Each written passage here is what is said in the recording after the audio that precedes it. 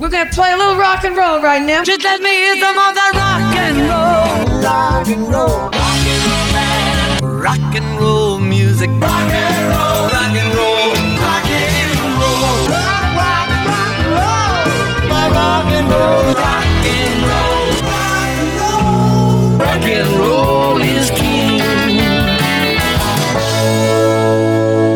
Well, all right. Welcome to the It's Only Rock and Roll podcast. I'm Don DiMuccio, and today we have another great sideman who was witness to rock history, starting his career in the early 60s in Liverpool, playing the sax in his own band, Howie and the Seniors. He would befriend and help inspire a young quartet of Mersey beat rockers from Liverpool, whose name escapes me at the moment, and would spend the ensuing years recording and touring with T-Rex, Martha Hoople, The Who, Paul McCartney and Wings, and more. And at 83 years old, he hasn't slowed down one iota. The great Howie Casey will join us in a few minutes. But first, our co-host for the day hails from the ruins of an ancient, mystical, and faraway land called East Lyme, Connecticut. No, too much, huh? He's an accomplished jazz, rock, and blues guitarist who's been a member of the world-renowned band 8 to the Bars, shared stage with James Cotton, Pine Top Perkins, and most impressive of all, my band Black and White. And he and his wife also started the String Theory School of Music, which we're going to hear a lot more about later. Welcome, my good friend Chris Lee. Hey, Don. Hello, Chris. Hello. How the hell are you? I'm well. Glad to be finally talking with you. Been enjoying checking out some of your podcasts recently, listening to some of the things you've done previously. The one with Linda Ronstadt was amazing. Oh, thank you, man. Appreciate it. I wish people could have heard our little pre-show talk. Yeah, I know. That's another podcast. That's another podcast for another day, right? Exactly, yeah, exactly. Man. No, seriously, you played with Black and White. That must have been just a thrill for you. You know what? I sense a little being facetious in your voice, but just a little. But to be honest with you, no, it was actually a lot of fun. I got to meet obviously you and Kevin, but playing with Mike LaBelle and Dave Howard, it was fun to sit down and hang out with those guys on those gigs as well. And that was one of the neat parts of the band, that I enjoyed was, like having some different people to play with and meet on some of those gigs. What I always enjoyed being that we did this night after night, we always used different frontmen. And and you were certainly one of our favorites in the stable of people we used. You brought a lot of new material to the show that we otherwise wouldn't have done. None of which I remember right now, but I remember thinking that, like, this is great. It's everyone has a different approach. And it can be kind of boring playing with the same people every night for 5 years, 10 years. In our case, almost 30 years. Yeah, I appreciated that. It was definitely fun for me. There was a couple of times where I had to just be the guitar player and back up Dave and have to, get to know his repertoire a little bit. Right. And, the experiences were different depending upon who you had on the gig. Sometimes it would just be me singing and playing the guitar. And of course that was fun. Yeah, no, I liked the whole concept that you and Kevin put together. It made for an interesting evening of playing and obviously kept you guys on your toes. Oh, God, yeah. Well, let me ask you this. What did you enjoy more, or what did you find more fulfilling as a trio where you're covering so much ground, or did you like kind of just sitting back and letting the front man, a singer, do his thing and you're just kind of... I gotta be honest with you. Both things do different things for me as a guitarist and as a musician. I have spent a lot of time being a sideman. At some of those gigs, I was just playing the guitar or maybe singing a little bit of backup vocals. That was a very comfortable sort of position to be in.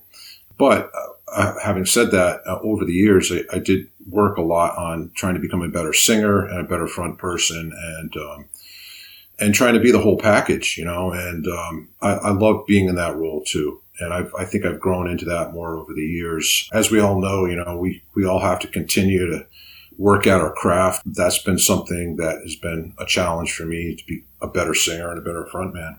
Well, you spent a lot of time with just a great band out of the New England area, and I know they go all over the country, probably all over the world, I'd imagine. 8 to the Bar. Tell me how you got involved with them. Yeah, that was an interesting opportunity. I had heard that Cynthia was looking for a new guitarist and singer. Up to that point, I had a version of my band had been out playing, and we had made a CD, and that particular lineup was drawing to a close. Eight to the Bar, is a venerable organization. As a band, Cynthia's a great band leader. I'd seen the band many times, and I wanted to try to have an opportunity to try out. So I called up Greg Piccolo, from Roomful of Blues, formerly. Yeah, and I said to Greg, I'd like to get in touch with Cynthia. Could you give her a recommendation, or would you be a recommendation for me, I should say, with Cynthia? Yeah. And he said, of course. So he gave her a call and said, yeah, I can vouch for Chris. So I took the audition, and fortunately I won the audition and started in with them. And I have to say that it was a tremendous amount of work to get up to speed to play with that band. I mean, I think it was probably the most challenging professional gig that I ever had. Just a very, very deep repertoire of not only their original music that, again, you have to remember they started the band in 75. So I didn't know that. I didn't know they went back that far. Yeah. I mean, and the band has certainly changed and turned over in personnel over the years. The one constant being Cynthia. Yep. It's really her band.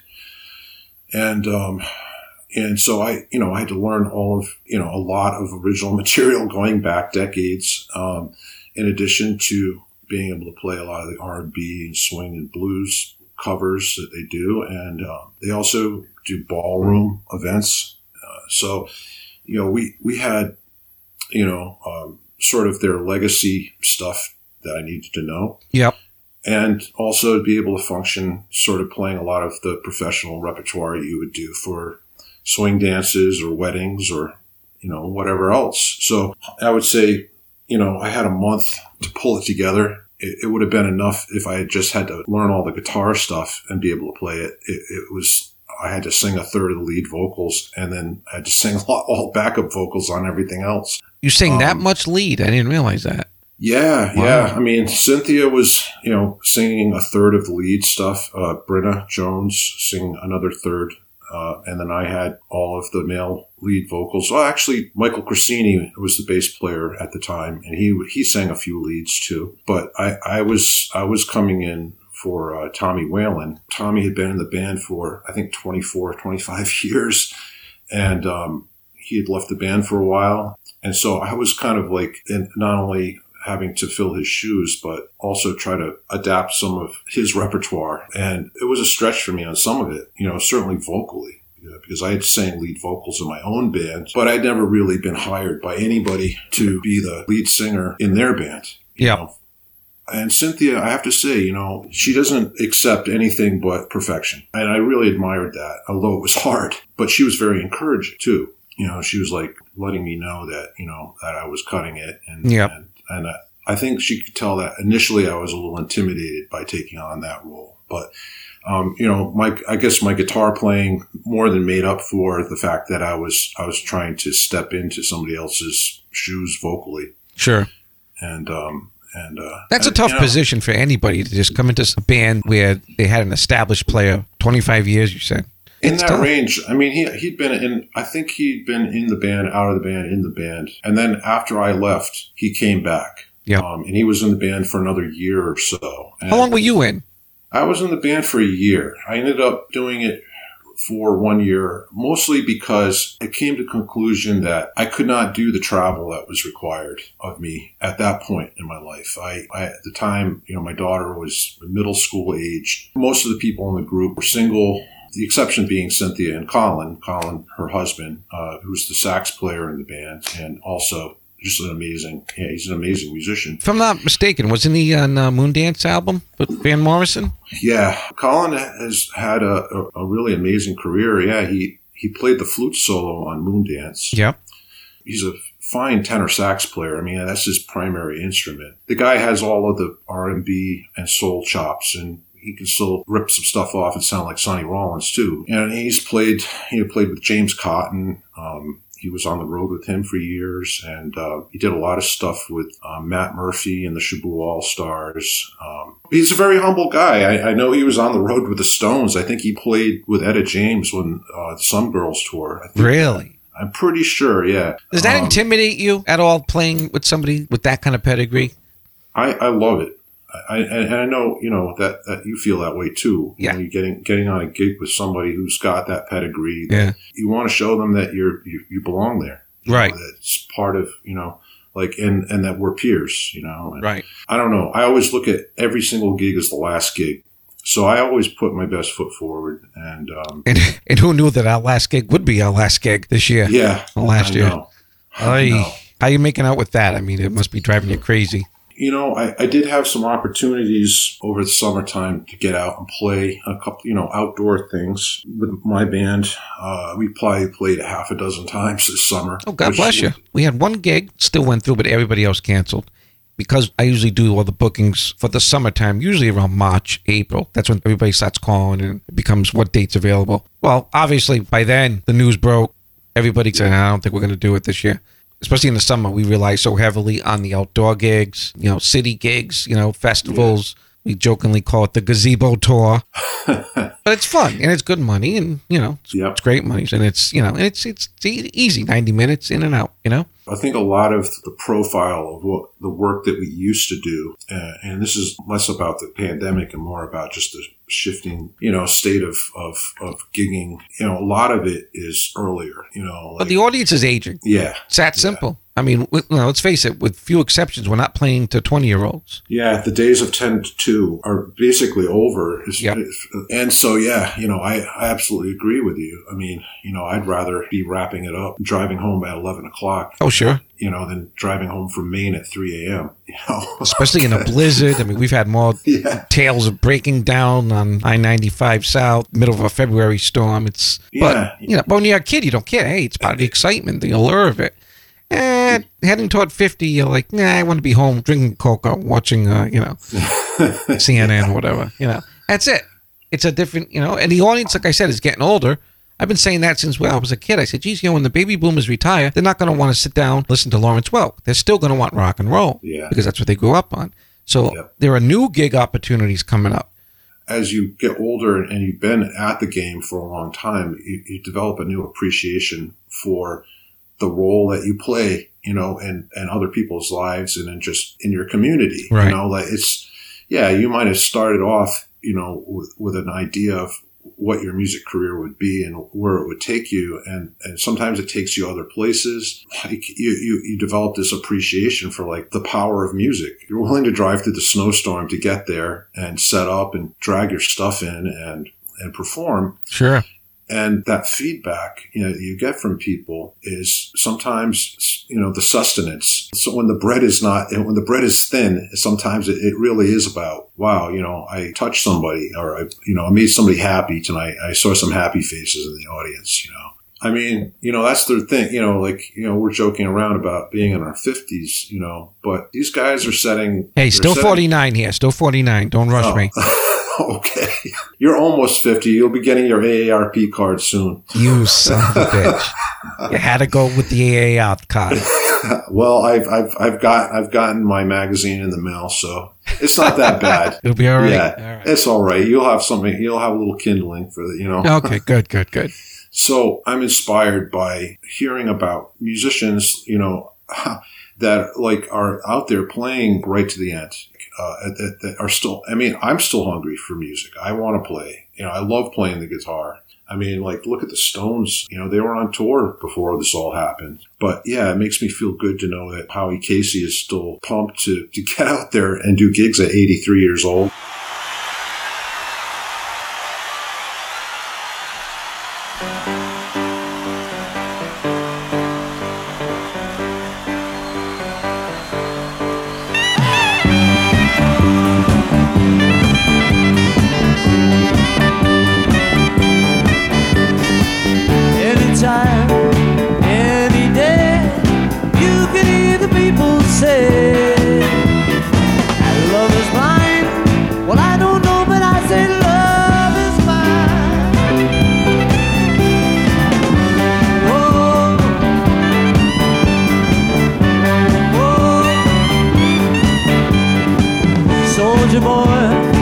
Kisses girl, leave behind a tragic world.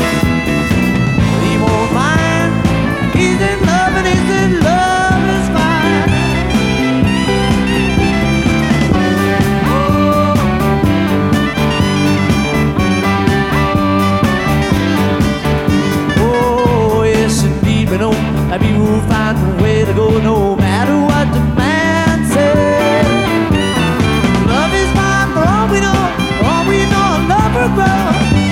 the man said. Won't you listen to what the man said? He said,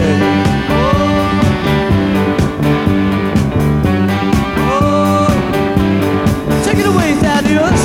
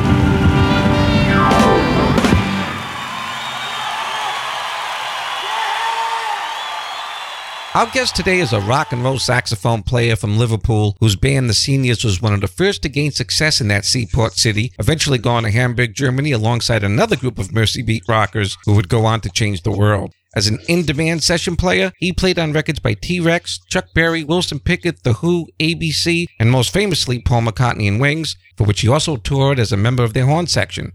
Please welcome to the It's Only Rock and Roll podcast, Howie Casey. Hello, Howie. Hi, Don. Hi. Good to be here. How you good doing? To be here. Okay, yeah. A bit ruffled at the moment because I don't really get together very much with computers. I don't like them, so. I don't blame you. Hey, I'm here, so. I know. We were supposed to be here last week, but I know you were a bit under the weather. Feeling a little bit better now? Yeah, well, it's one of those things. I'm quite old, and aren't we all?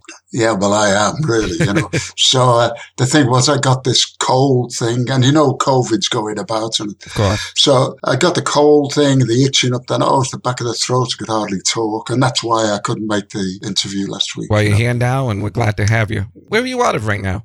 I live in a place called Poole, which is on the south coast of England, near a place called Bournemouth. Okay, sure. Yeah. They have a big festival, I think. Yeah. I would imagine that you're playing the saxophone predates rock and roll. Well, I don't think it actually predates rock and roll because rock and roll was going well before even Bill Haley. Well, you're right. The world domination, like 1955. Yeah, I didn't start playing, to be honest, until halfway through 1953. I loved listening to saxophone players, and at the time there was lots of jazz and big bands, etc. I always picked out and hooked up with the sax players. Right. I liked that. At that time in '53, some friends of mine, none of us could play, but we decided we're going to put a band together. Anyway, one of the guys said, "I'm going to play the drums." I went, "Oh shit," because I wanted to play the drums. I think everybody does. I said, "Okay, I'll get a sax." And another guy, he got a trumpet. And needless to say, the guy who claimed the drums, he never bought a kit. The guy who, he did get a trumpet, the other guy, and he just learned to play Cherry Pink and Apple Blossom White. Prez Prada. Yeah, from years ago.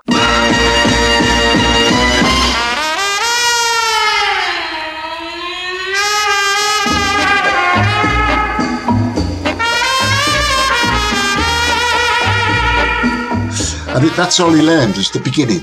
Da-da-da-da. And that was it. That was a sum total of his trumpet playing, Yeah. But I sort of persevered, and it was getting to the time where, in those days, you had to go in the army. So 55, I was due to go in, by which time I'd learned a bit. I'd had quite a few lessons and whatnot.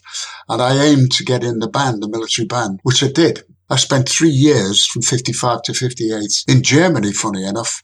So during that period, of course, I met up with all the other musos in the band, and there were quite a lot of us younger ones who liked jazz. And then, of course, we were listening to rock and roll. And for me, the major people, I suppose, Little Richard and Fats, Domino, etc., and all the saxophone solos on those records, they got me. I thought, oh, yeah, that's how I want to play. It's that New Orleans style of saxophone playing, So that was brilliant. And then I picked up another saxophone players, all American, mostly black American players. Like King Curtis. Well, King Curtis a little bit later, yeah, but sure, yeah. I'm trying to think of names. I forget things.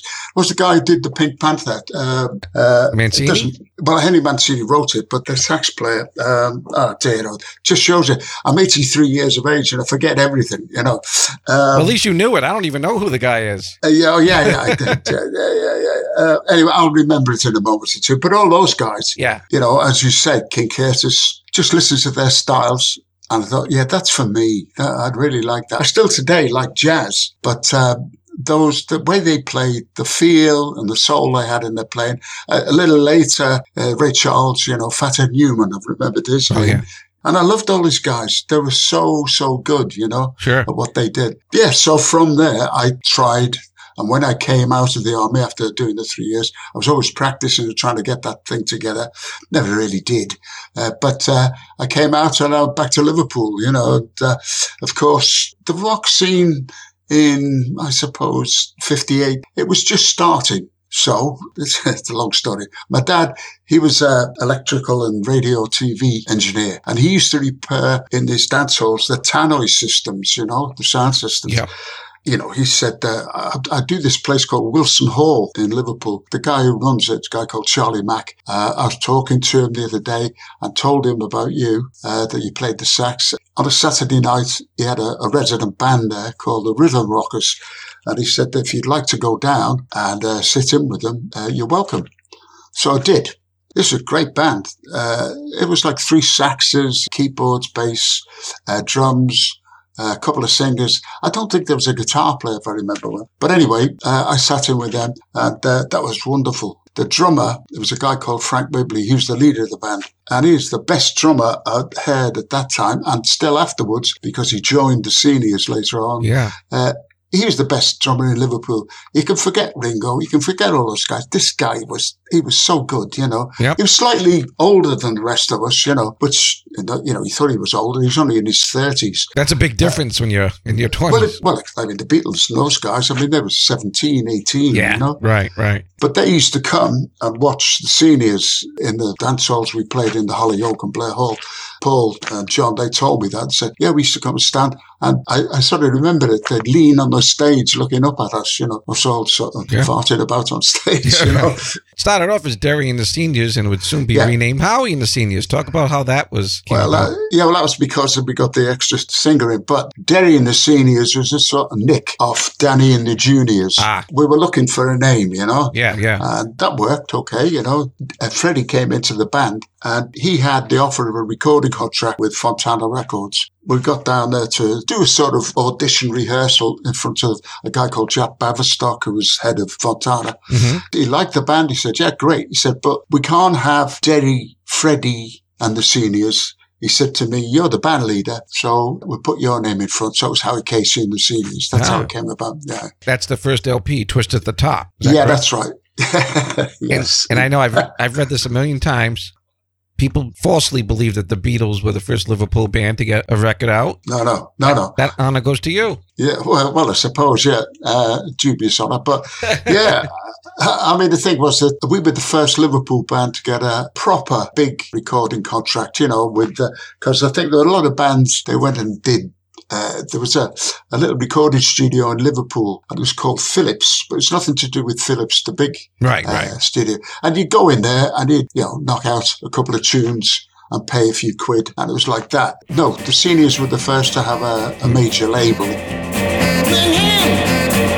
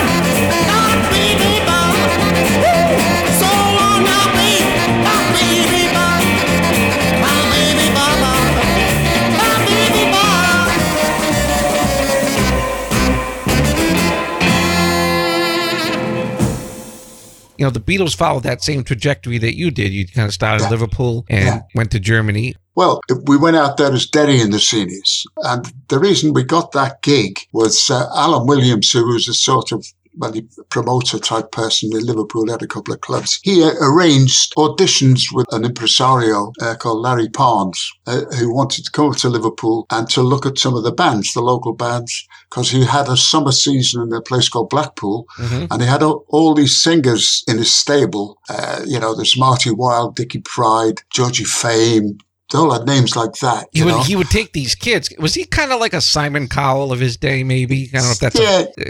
Yeah. No TV stuff. But no. Yeah. But he would just take these wide-eyed kids and rename them and repackage them, but it was all his doing. Oh, yeah. Yeah, well, as far as I remember and was told at the time, all these guys they were on TV at the time.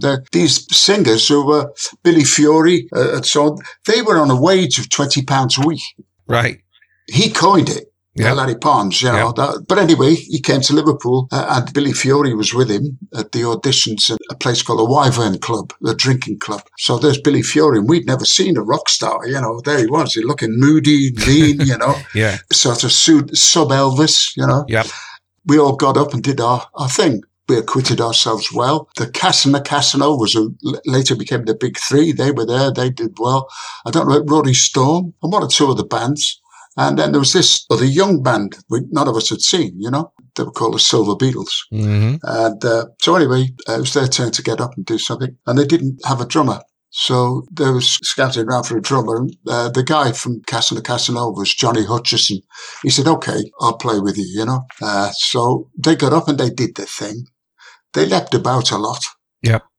That's what I can say, because none of us there, we weren't really old hands, but we've been at it a few years, and we think, well, okay, didn't even think about it twice, Right.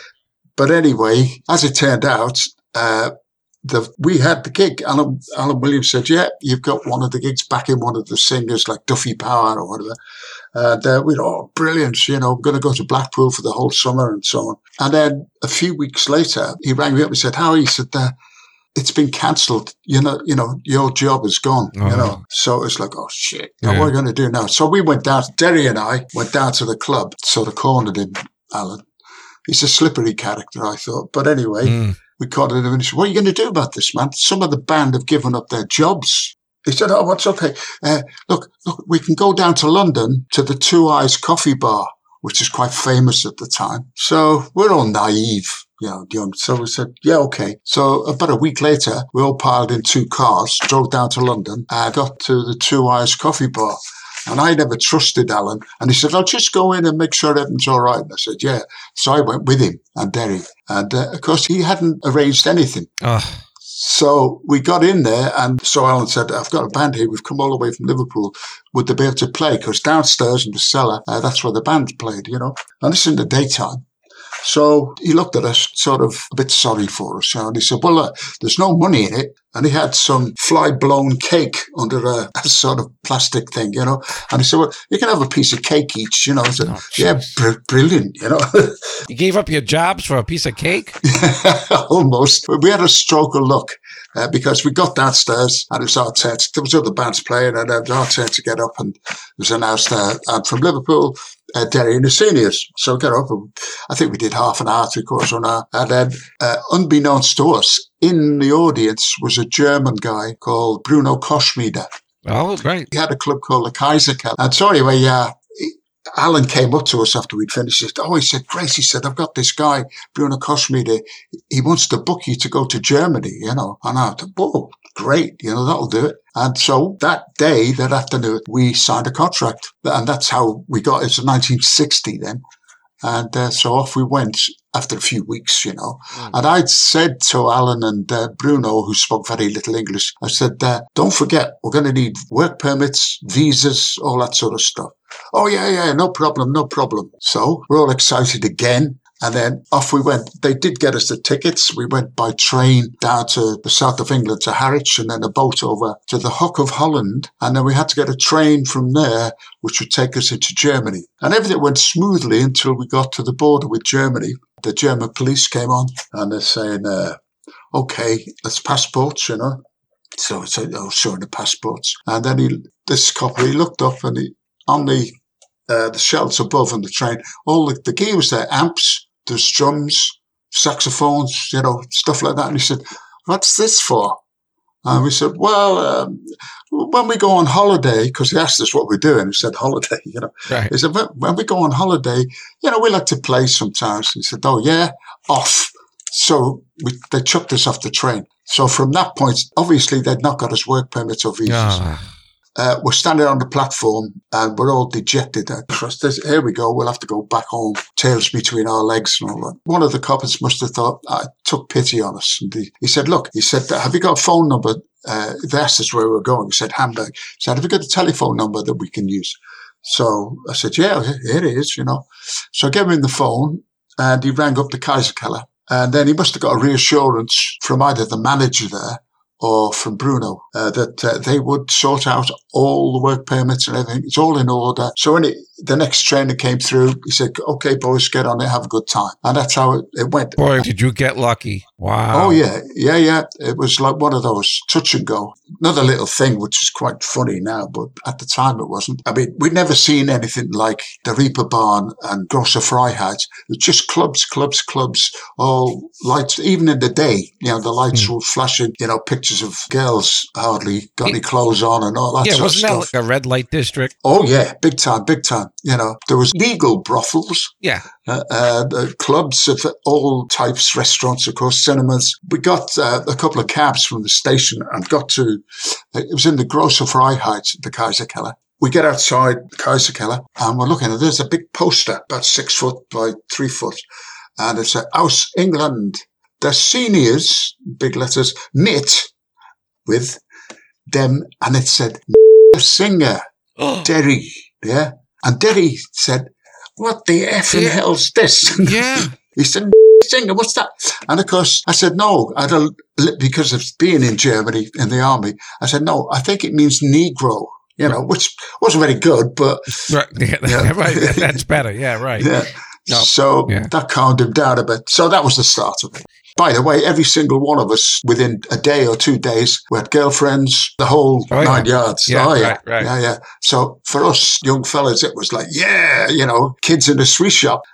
Anyway, we'd been playing a couple of weeks and I got a letter because there was no phones and things in those days. So I got this letter from Alan Williamson saying he was sending over, by which time they become the Beatles, to Germany, And I wrote this letter back. I suppose it's become quite famous now. Just said, "I don't send that bum band over here. They'll ruin the scene, Because you're thinking of the audition, Larry Indeed. Ponds. Right. Exactly so. So anyway, it was a fait accompli. They were coming. That's it. I mean, nothing against the guys, but we thought, this is going to be crap. One night we're playing there and they turned up into the Kaiserkeller with their cases and everything, And so, we got chatting to them and they thought they were going to play in the Kaiserkeller. And they were disabused of that very, very quickly by a guy called Willy Limper. And he was what they called the Geschäftsführer. He was the manager of the Kaiserkeller. Yeah. He said to them, no, boys, you play in the Indra up the road. So they were disappointed. And we had our bedding and so on. Where we slept was in the Kaiserkeller. It was underground, So you can imagine after a whole night into the early hours of smoke, drink, booze, whatever, Yeah. The place was airless. It stunk. We didn't have there was no bathing facilities. We had one sink, which was in the ladies' toilets, which wasn't too fragrant either. Yeah. That was what we had to wash and clean ourselves in, each day. But again, we were more or less like the Blues Brothers, we were funky, Right. So, but anyway, the Beatles, they were installed in a cinema up the road called Bambikino. And that wasn't much better because they didn't have anywhere to clean themselves, really. We had a break one night, a couple of nights later, and we went up, let's see how they're getting on, And we went in, and of course, Pete Best was on drums by this time. Yeah. And Stuart Sutcliffe on bass. They improved, 200%. And they were doing well, really good. But it was only a small bar that had a little stage. And I think it'd been used as a bar with a stripper every so often, Right. And it was full of blokes, sitting there swigging a beer and so on, Yeah. But they were doing okay because they used to finish quite a bit before us.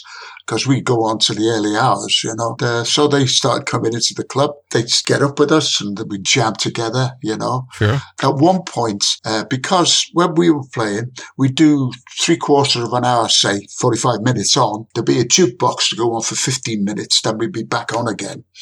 And during that 15 minutes, the Germans were very funny about it. If you stop playing the live music, they start to wander out. So he said, we can't have this. We must have music all the time. So I said, okay. He said, I have an idea. And what his idea was, he split my band of seniors in two. It was a 6-piece band. And he took a guitarist and the drummer, and they were in one band. And then the keyboard player, Derry, me, and he took Stuart off the Beatles. They got a German drummer to play with us.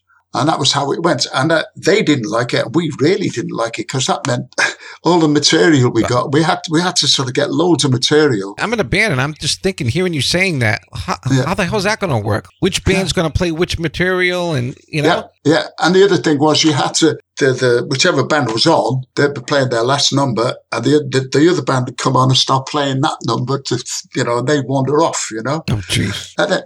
But they're all gangsters, those guys. You didn't mess with them, you know. No.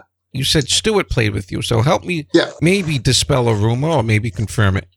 Mm-hmm. How was he as a bass player? Well, yeah, it was okay, because most of the stuff we played anyway were 12 bars. Or simple 3-4 chords, you know. So he's okay, you know, he's fine. And the keyboard player, he'd fill in a lot of stuff, you know. So I know there's all these things about, he wasn't dreadful. There's no doubt about that. He was, I think he was John's friend, and it was the art thing that got them together. Right. And I think that was, you know, well, you play the bass and, you know, he could be in the band. Right. That type of thing. Right. But yeah, he wasn't a star player. None of us were really in those days. But that's just it. You know, how much worse was he than, say, you know, Paul, you know, at the time? Yeah, I mean, Paul, I would reckon he was the best musician in the Beatles, of course, you know. Right.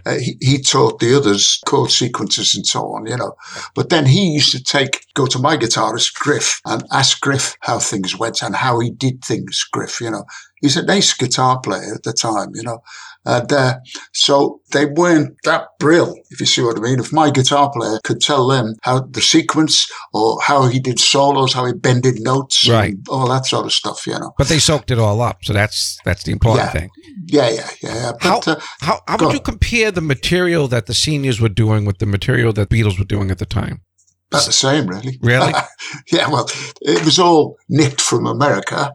You know, it was all, Little Richard, Chuck Berry, you know, it was all that stuff. You know, Fats Domino. Yeah, so it was like in Liverpool at that time.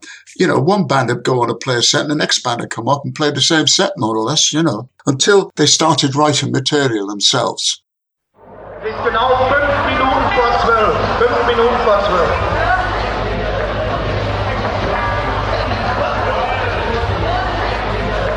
Und wenn ich ihm sage, oder wenn staan soll, is Liverpool met die binnen.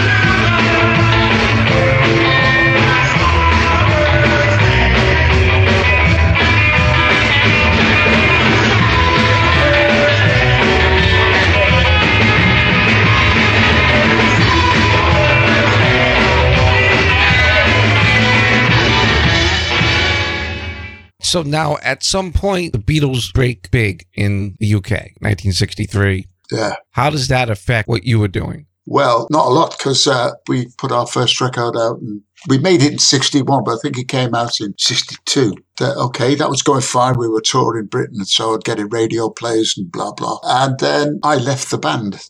Oh. Well, what it was, as you did in those days, I was going out with a girl in Liverpool and we got pregnant. And of course, I had to get a proper job, at that point. Yeah. And get married and all that. So I just said to the guy, sorry, man, I'm out. And so I stopped playing.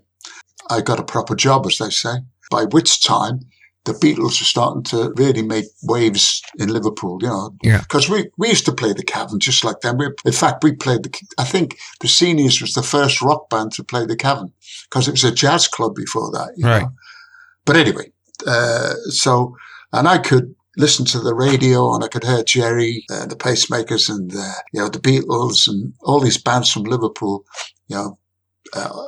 doing things on the radio, etc. And I used to think, geez, what did I do? Well, obviously you got back into the music thing. Well, again, as I say, I was doing my job. I was managing a shop. It's a friend of mine. He was in a band called King Size Taylor and the Dominoes. Right. And they were the house band at the Star Club. And they had a break, and he came over to my house and he said, look, Howie, he said, there's a band called Cliff Bennett and the Rebel Rousers. They come to the Star Club every so often. And he said, they got 2 saxes.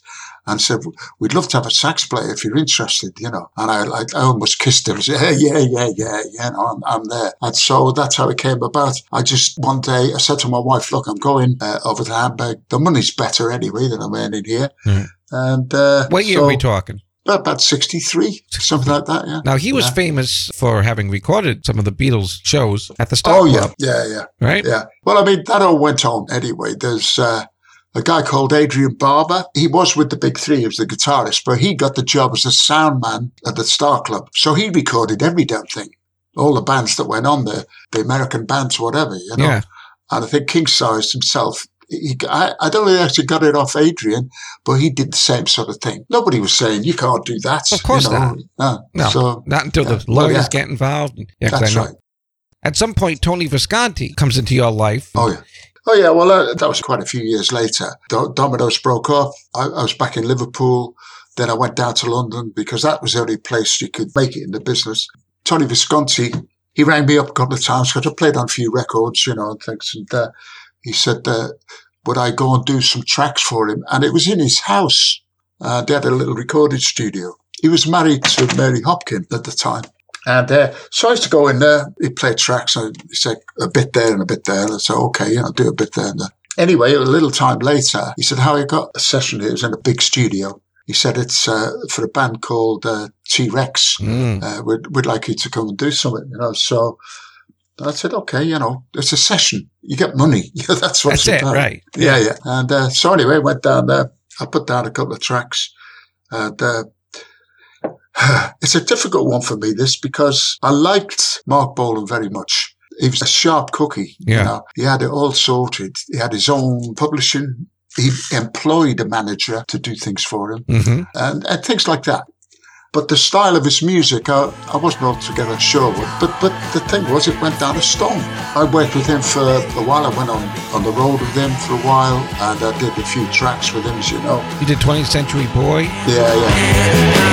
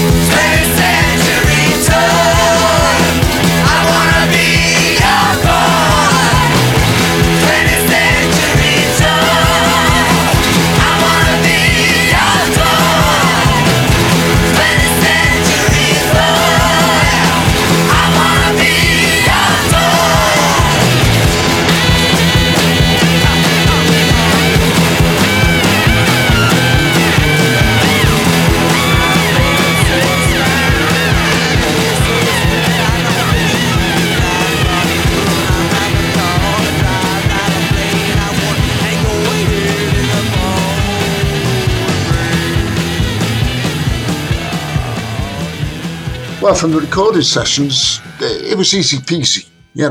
I'd go in, listen to the track, and Tony would tell me what he'd like and so on. And then I'd play it, and hopefully it was okay. And then I'd get my money. Would Mark be there, or was his bits already recorded? No, he'd be there. A lot of the band would turn up as well, It's okay, And then there was a tour came up, and they asked me would I go on the tour. And I did that. We toured Britain. There's a little anecdote there if you want to hear it. Please. Yeah, well, Mark is a showman, right? Of course. And he had this thing at that time. The band would be on stage in darkness, if you like, but he would come on in the dark, and he had this huge star was made. It was like flat on the stage. I've seen it. You've seen it? Yeah.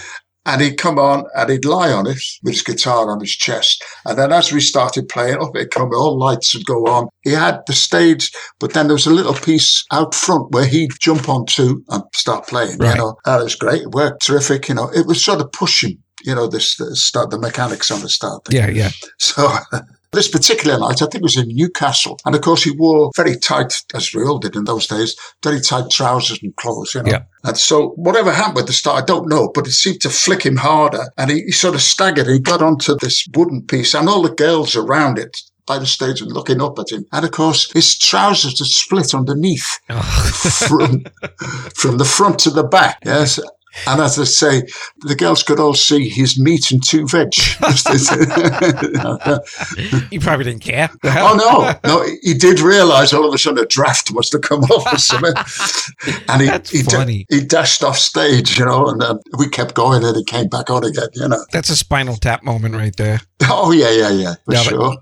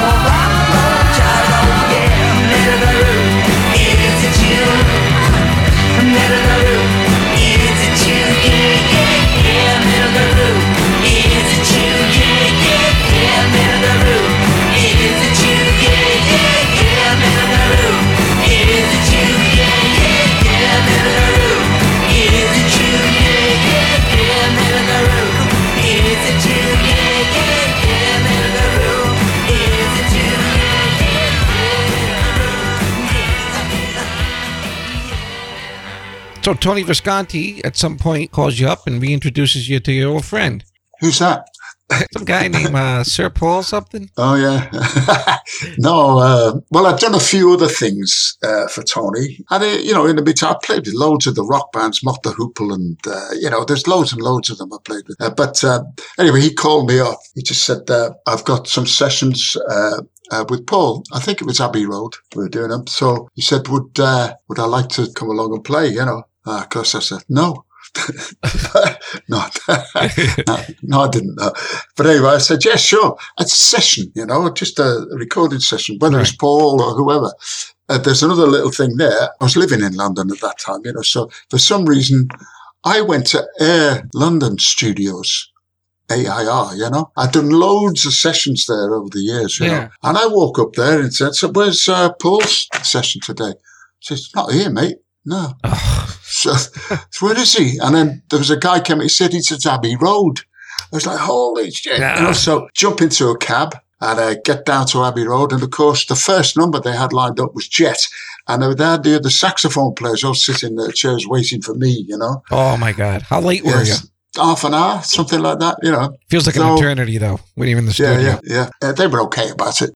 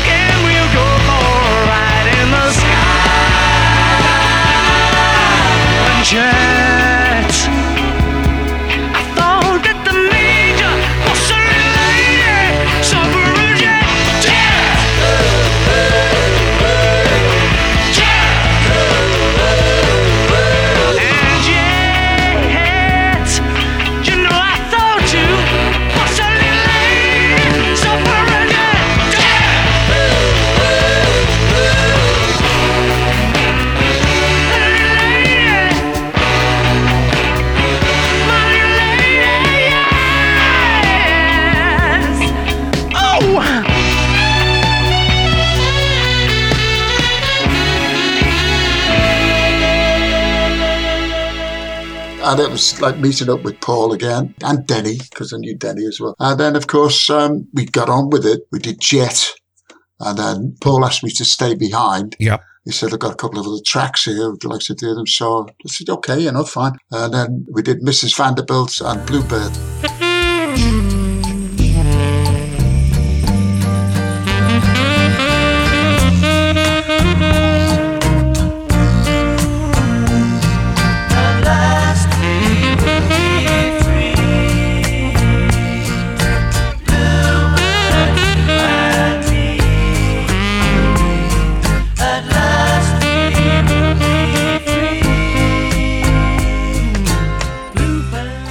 Your solo on Bluebird is, I don't know what to call it. Incredible. Thank you very much. I didn't think so, because what happened was, it's a bone of contention for me, this. But, okay, he said, they've got this track, Bluebird. He said, we'll point at you and play solo there. I was listening to the tune coming through, and then I played the solo. And they said, yeah, that'll do. I said, no, I was just running through. Yeah. He said, no. He said, okay, you can. So I tried 2 other solos. Paul said, no, we'll have the first one. Right, that's great. But what's happened in recent years, well, quite a few years now, they didn't film any of that. None of those sessions for Band on the Run were filmed. Right. But everything after that was filmed, you know. Okay. And another thing, it's me being an old git, but you know how much I got for that album? How much? £30. What? That's it, £30. It's a session fee, the 3-hour session fee. Yeah. So anyway, no matter. They asked me, it was about a month or more later, and the album was out by this time. And I got this call, would I go to Abbey Road? And they wanted to make a film of me doing Bluebird, you know. So I said, yeah, okay. I was going to get paid for that. Yeah. So, okay. So I get down there. And of course, by this time, I've forgotten. I didn't have the record even, you know. So just let me hear it. And so is that such and such a chord? And then Paul, he starts singing my solo to me. He comes out in the studio and stands next to me. There's photos of that. I've seen this footage you're talking about. I know exactly. Yeah. So to all intents and purposes, it's Paul telling me what to play. And he tell you, that pisses me off no end, because that's what people are going to think. Because I was in the studio on my own, first take, bump, and done, you know. I was probably drunk. No, actually not, because there's another little thing. When the filming part, you know, he was doing that. He said, would you like anything to drink? And I said, yeah, I could do with a beer. And he said to one of the roadies, John, he said, go and get a beer or whatever. My drinking capacity was well known. Still is, I suppose. Mm-hmm. Anyway, he didn't have money. That was the thing. So, you know, the roadie had to get it. But when he came back, there was one little bottle of beer. I'd worked with John Entwistle from The Who, and done with The Who, and he said a beer, you got a crate of beer. Of course. You know. You're going to do one little bottle. Yeah. That's how they were. Yeah. You know, yeah. They didn't know the value of things. Right. Well, you mentioned The Who now. You played not on the 1969 album, but on the soundtrack for the Robert Stigwood film, Tommy. Yeah, I did. What was it now? Oh, God, there we go. I did two tracks. There's Tommy, one on Tommy. Yep. And the other one's Quadrophenia. Was Quadrophenia the Who album or the movie soundtrack? I don't know. Can't remember. Well, was it when did you do it? In 74 or 79? You're asking a guy who's 83 and losing his marbles. I'm sorry. No, you're not.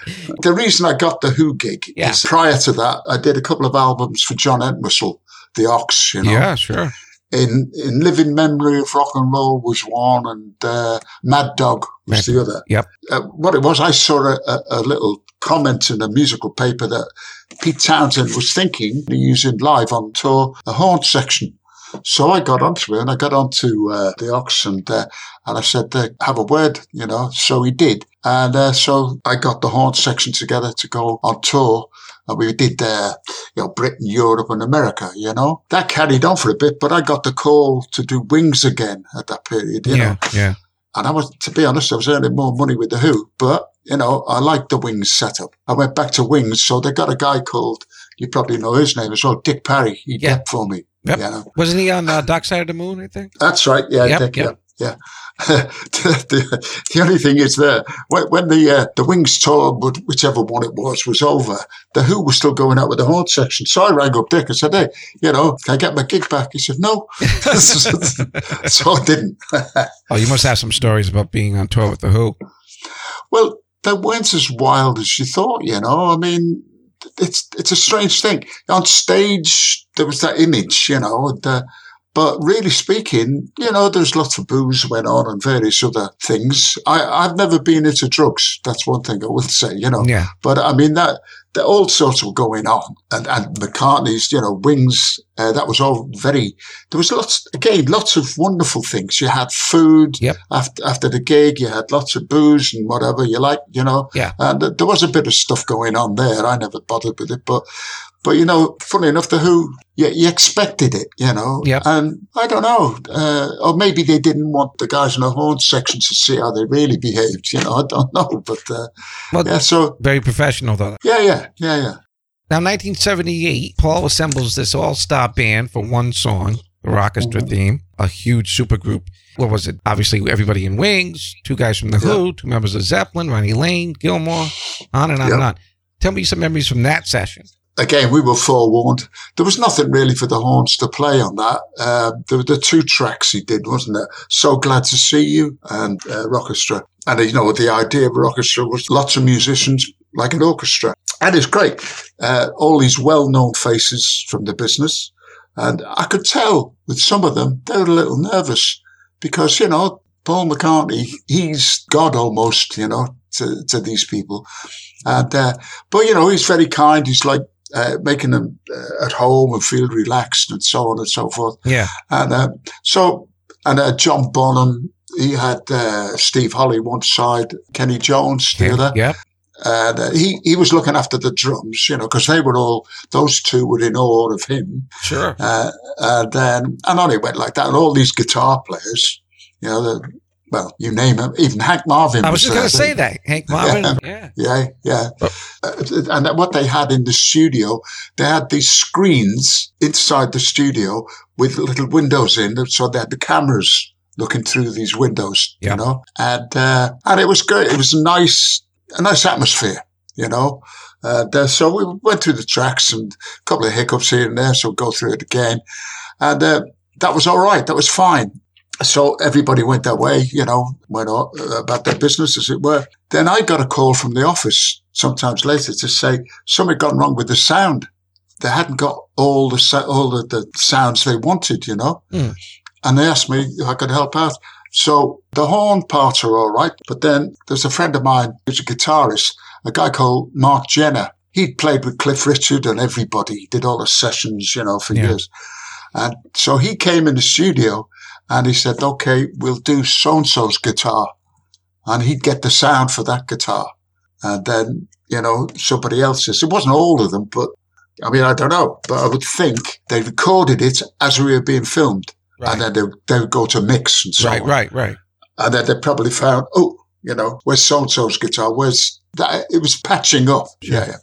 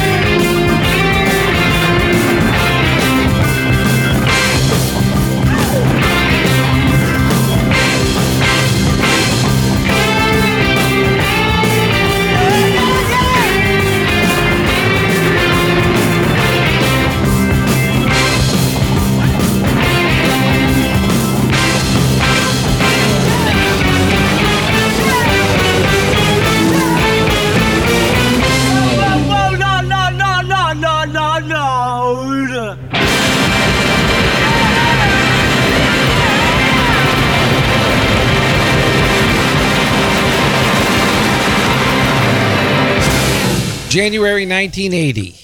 The ill-fated Wings Tour of Japan. For those who don't know, walk us through it.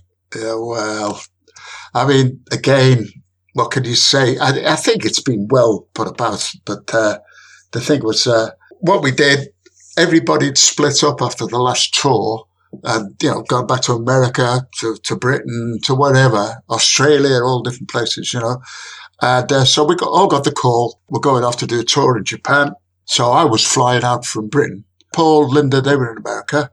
And then, of course, the rest of the horn players were in America, but different parts, New Orleans and Texas. And they were coming in on different flights. I flew out with Alan Crowder and a couple of other people, And so we get there. We get to this nice hotel. I bought in the duty-free there, I bought a big box of cigars. So the guys, the horn section, the rest of the horn section eventually arrived. And we all got into my room and they had a bottle of whiskey or something. Yeah. So I passed around a drink each and then opened the cigars and there I go. And I was puffing on the cigar, having a drink and so on. Then Alan Crowder came in the room and he's looking ashen-faced. And I said, hello, Al, come on, have a drink, have a cigar, Yeah. And he said, no. He said, Paul's been arrested. I said, come on, we used to take the piss out. Yeah, right. Yeah, so come on, don't mess, He said, I'm telling you, he's been arrested, he's in jail. So, cigars were sort of dropping on the bottom left, mouth down, going, geez, what? And then tried to get the story, and of course, the story, because they had to go through customs. Yeah. Because of previous stuff that had gone on. We were supposed to go there after Australia, and we couldn't get in the first one. But anyway, so they'd welcomed him in and Linda in and welcome to Japan and very glad to see you, Mr. McCartney. And so just as a formality, he had loads of cases, luggage and stuff, all the kids' stuff, this stuff and all that. Yeah. And the formality, we just want to look in one case. Blow me. Which case did they open? The one with the big bag. And it was right on the top. Big plastic bag. I've seen it. When I was a kid, I was thinking maybe he had a couple of joints that he stuffed in a shoe or something. Yeah. This thing was, my God, like a pound of it or something. What was he thinking? I don't know. Well, you see, that's the other thing.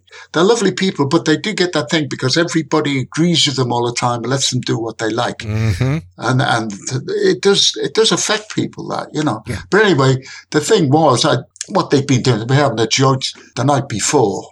And all the cases were packed, and probably this was the last one. And not thinking, stick it in there, close the lid, That's it, they got caught.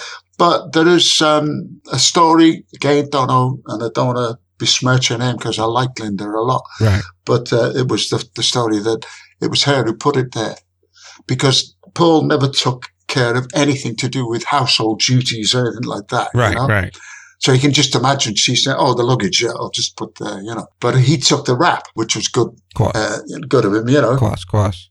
And then we were told, okay, there's nothing we can do. You've got to hang around the hotels in Tokyo. Just hang around. Don't go too far in case the call comes to leave. As soon as we can sort it out, we'll be back on a plane, And that's exactly what happened. I don't know how long it was, possibly a week. 9 days. 9 days was it? Okay. Yeah. And, so we were wandering around Tokyo, this, that, the other, and then, having a few drinks at the bar, blah, blah. And there was all sorts of big people were getting onto the Japanese government. Edward Kennedy was one of them that was mooted about, Wow. To try and get the... And, of course, the Japanese had been insulted, basically, when you think about it, because he'd been banned for smoking dope, not in Japan before, but the fact that he was noted for it, being arrested, I don't know, but... They didn't want him in the country, right? And then they let him in, and that happens. That's an awful thing for them. Lost face. I hate to say lost face, and I can understand their point 100%. Yeah, the call did come, and of course we're all bundled into the cars and whatever off to the airport. Slightly dishevelled Paul came on, and he came into the what I call the livestock class where we were. The chickens and hens, and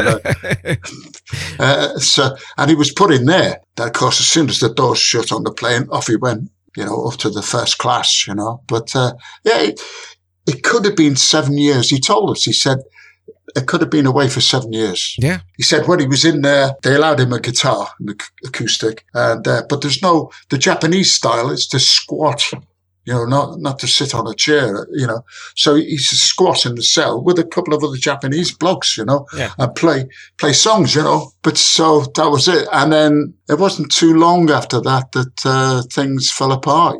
Talk to me about Beatles with Wings. This sounds very interesting. Yeah, well, it's just the last couple of years or so. I've been going up to Liverpool every so often, the Beatles Fest, I used to take a horn section up there. Then we'd play with all the different Beatles bands that wanted us, or Wings bands that wanted us. And so I thought, come on, we can do this. So lots of great musicians down here where I live, so we put together a band. And more like the Wings thing, it was 10, 11-piece band, with the 4 horns. And two of the girls played horns and did vocal backing, and there's another one did vocal backing, and so on and so forth. We put it together and then started doing gigs in the south, and then we did the Liverpool gig. We played the Royal Court Theatre with the band. It went down very well, and so on and so forth. And it's been going ever since, except just recently, of course, with the COVID thing. We had all sorts of gigs lined up this year, and it's the next year. Right. And of course, they're all cancelled. Well, not next year, but all the ones in this year are cancelled. Right. So, but it's a great band. And you're using some of the same scores that you were using for the session. Oh, yeah. Right? Yeah. Oh, yeah. I got them all. That's great. It's not a look-alike band, because I don't even look like Howie Casey anymore, So it's like, Oddly enough, I do. You do? Oh, Go great. figure.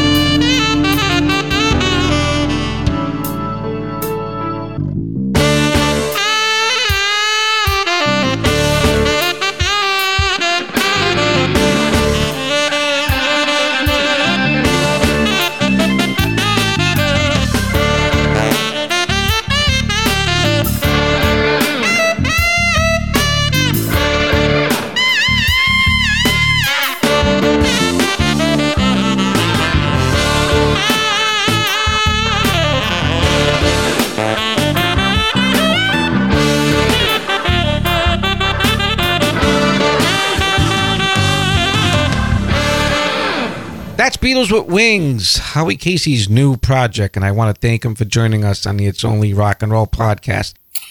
That's amazing, man. The fact that he's continuing to keep that rock and roll spirit going, 83 years old is... He's seen a lot of history, I'll tell you that. Yeah, the thing that's amazing to me, listening is he was present for all of that stuff percolating in Liverpool at the beginning. Yeah.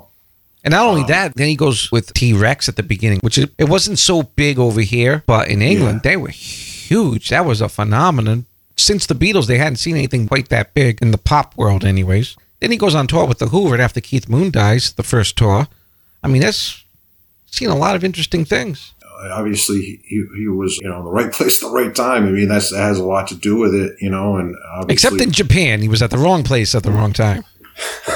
I guess so. That's another story. That's a fantastic story, obviously. But if you're rolling into the airport in Japan, that's definitely the apocryphal tale.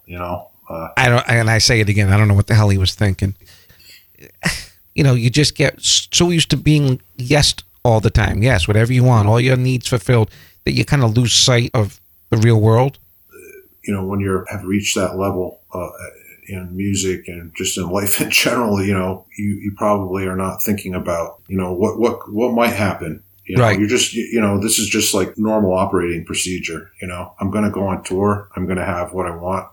Not thinking about, the fact that you might get pulled aside. Exactly. Howie's just such a nice man, just a good person. He actually texted me right after the interview was over. And he said, Don, I forgot to mention something. And by then, the equipment was all broken down and put away. But he said, would you mind mentioning this anecdote? So if you'll indulge me for a moment. Yeah. Because, I think he felt bad. He said, I don't want to give the wrong impression about Paul and Linda. They're great people. Matter of fact, in the 70s, him and his wife at the time, Howie's wife, Sheila, I think she's passed, were buying a house. And they asked for a small loan. I think it was £10,000, so they could put the down payment. Mm. So maybe a year went by, and Paul's money man at MPL, that's his company, called Howie and said, when are you going to start repaying this loan? He said, well, geez, I think they had hit on a little hard times. And he said, I'll have to sell the house to repay Paul, but tell him I'll do what I got to do. He hangs up the phone. 15 minutes later, it's Paul. Howie, I heard what you said. Let's just call it a gift and leave it at that. Wow. And he said, geez, these people didn't have to do that. And he said that's the real Paul, I would never pretend to judge certainly Paul McCartney, right. For or anybody for that matter, especially he got caught with a bag of weed. I mean, that doesn't necessarily make anybody a bad person. It just means that they smoke weed, and it shows a little bit of hubris, obviously. It's not the weed. It's the fact that when someone says don't do something, you go, okay, and then you do it. Yeah. And then, you're not thinking of the crew and the band and all that. But Paul McCartney, is Paul McCartney. All the beauty that he's brought into our lives, and it's nice to know that he is a nice man on top of it all, and the fact that he did this thing for Howie. Obviously, he played on some amazing records. Oh my God, I didn't even scratch the surface with that. Martha Hoople, a lot of bands. Well, I understand that you're a bit of an educator your own self. Well, yeah, I mean, as part of what I've done all along, it has been to teach guitar lessons. That's always been a part of my income as a local regional musician, I suppose. Taught lessons during the day and did gigs at night, and that has been how I, made my living all these years. And that's a great way to keep your chops up too, by the way, teaching. I've always said being a teacher has made me a better player. I mean, and anytime you teach anybody anything, you're giving somebody something, but you're giving it to yourself too, just having to explain it. Sure. And maybe things that you explain over and over again, you just become a stronger player. You become better at your craft because you're having to reinforce fundamentals and also learning new things. Your students ultimately end up teaching you things, be they life lessons or about music maybe you didn't know about. I would say 2007, my wife and I, Amy, opened a music school, a private music school called String Theory School of Music. And we're still at it. We've moved couple of times over the years. We started off in East Lyme, Connecticut, and we're now in New London, Connecticut. 2.5 years ago, our lease ran out where we were at in East Lyme. We were looking for more commercial real estate, a place that would welcome a business that made a lot of noise. And we found that was becoming increasingly more difficult here in our hometown. And I started looking in New London. I stumbled upon an old school building in New London. It had been part of the New London school system, which they were looking to sell. Schools are downsizing, smaller. School systems, obviously, built to accommodate the baby boomer generation. Right. And there's a lot less kids now. So subsequently, this little neighborhood school, which used to be called the Little Red Schoolhouse, the school had sat vacant for 5 years and had been vandalized, the windows, broken out, and and it had been built in the early 70s, 1973, and it was I think initially like a preschool, neighborhood school, and in recent years had been used for the clinical day school. So we come in, and I approached the city, the RCDA, which is the Renaissance Development Corporation, and we negotiated a deal with them to occupy the building, and I had to renovate it. So I put a lot of money into renovating the building. We've been there for, like I said, 2.5 years. It's been great. It's, compared to what we had, it's just outrageous. I mean, it's, we have 4,200 square feet. Give me the idea of the age group, the span of ages that you're teaching. It's from all the way from kids that are 5, 6, 7 to people in their 70s right now. Oh, so it's not just children. No.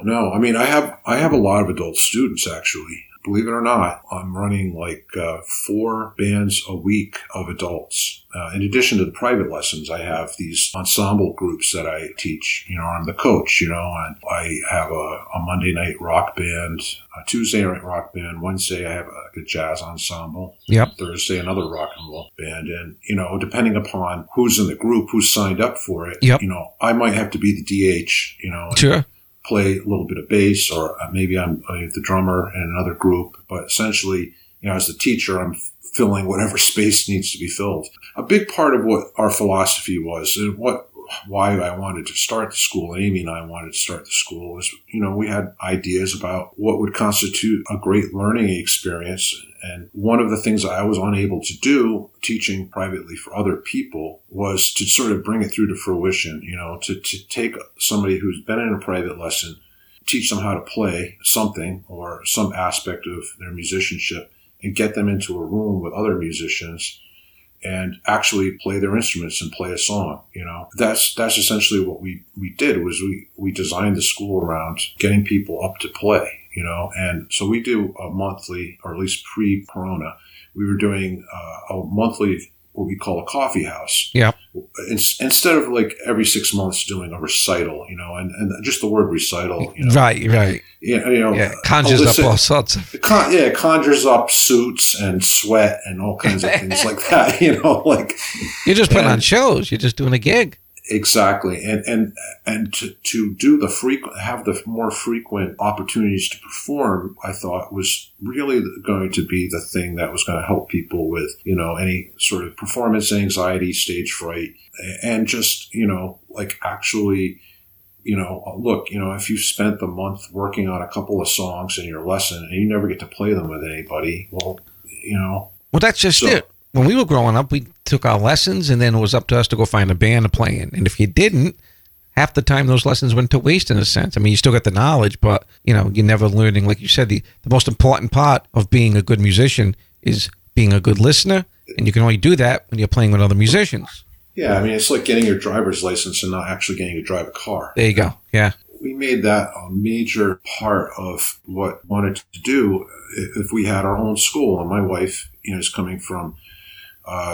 she's a high school social studies teacher. She's got several degrees in education. And, is it just the two of you, or have you employed other teachers? Oh, we employ, other teachers, most certainly. But she and I together are the co-owners. Sure. And, obviously my skill set being a musician, playing professionally and teaching lessons and so on. And, all of what she knows about being a professional educator. We have complementary skill sets, and so it's made it possible for us to do this. Like I said, we're in our 13th year. If someone's interested in your school, how can they get in touch with you and get all the information? The best thing to do is look us up online. We're at stringtheoryschoolofmusic.com. Any inquiries can be sent to stringtheoryoffice@gmail.com. Obviously, we'll answer your email right away. And we have a really cool facility. Like I told you, it's 4,200 square feet. Obviously, I had to change what we were doing with the space to accommodate the pandemic and to make it COVID safe. And what I did was I bought a lot of plexiglass. Sure. I spent a fortune on 4x8 plexiglass sheets. I constructed plexiglass walls and dividers so that, we can resume in-person lessons. So it's a safe environment. It's a fun environment. Yeah. Good for all ages, kids, adults. Now, what about the instruments? Is it everything from drums to brass, or is it? It has changed over the years, depending upon who is on our staff. We have, right now, you can take guitar lessons, obviously, bass guitar, ukulele. We have piano instructors. We have a gentleman that sort of specializes in Americana kinds of instruments. I say Americana, I'm talking like he works at the Mystic Seaport, and he has a degree from Wesleyan in this particular sort of subgenre of music. He plays the fiddle and accordion and plays guitar and mandolin and banjo. And once again, if you want to get more information about the school, it's www.stringtheoryschoolofmusic.com. And I want to thank Chris Lee for doing such a great job today. Thank you for joining us, Chris. Really appreciate it. Thank you, Don. Thank Howie Casey. And if you want to hear more about our show, we are at www.itsonlyrockandrollpodcast.com. It's another long website name. We are also on Facebook, and we are now on Instagram. Lots of naked pictures of me. Don't let that dissuade you from joining. Chris, we're going to say goodbye with one of your own songs. So why don't you set it up and tell me what we're going to hear? All right. Well, this was recorded in 2013. Really my first blues rock CD that I ever did with a couple of friends. And the song is called Who Knew? Like I said, I wrote it in 2012, 2013. I thought it was a kind of prescient thing in today's day and age. So I'm going to go look up that word.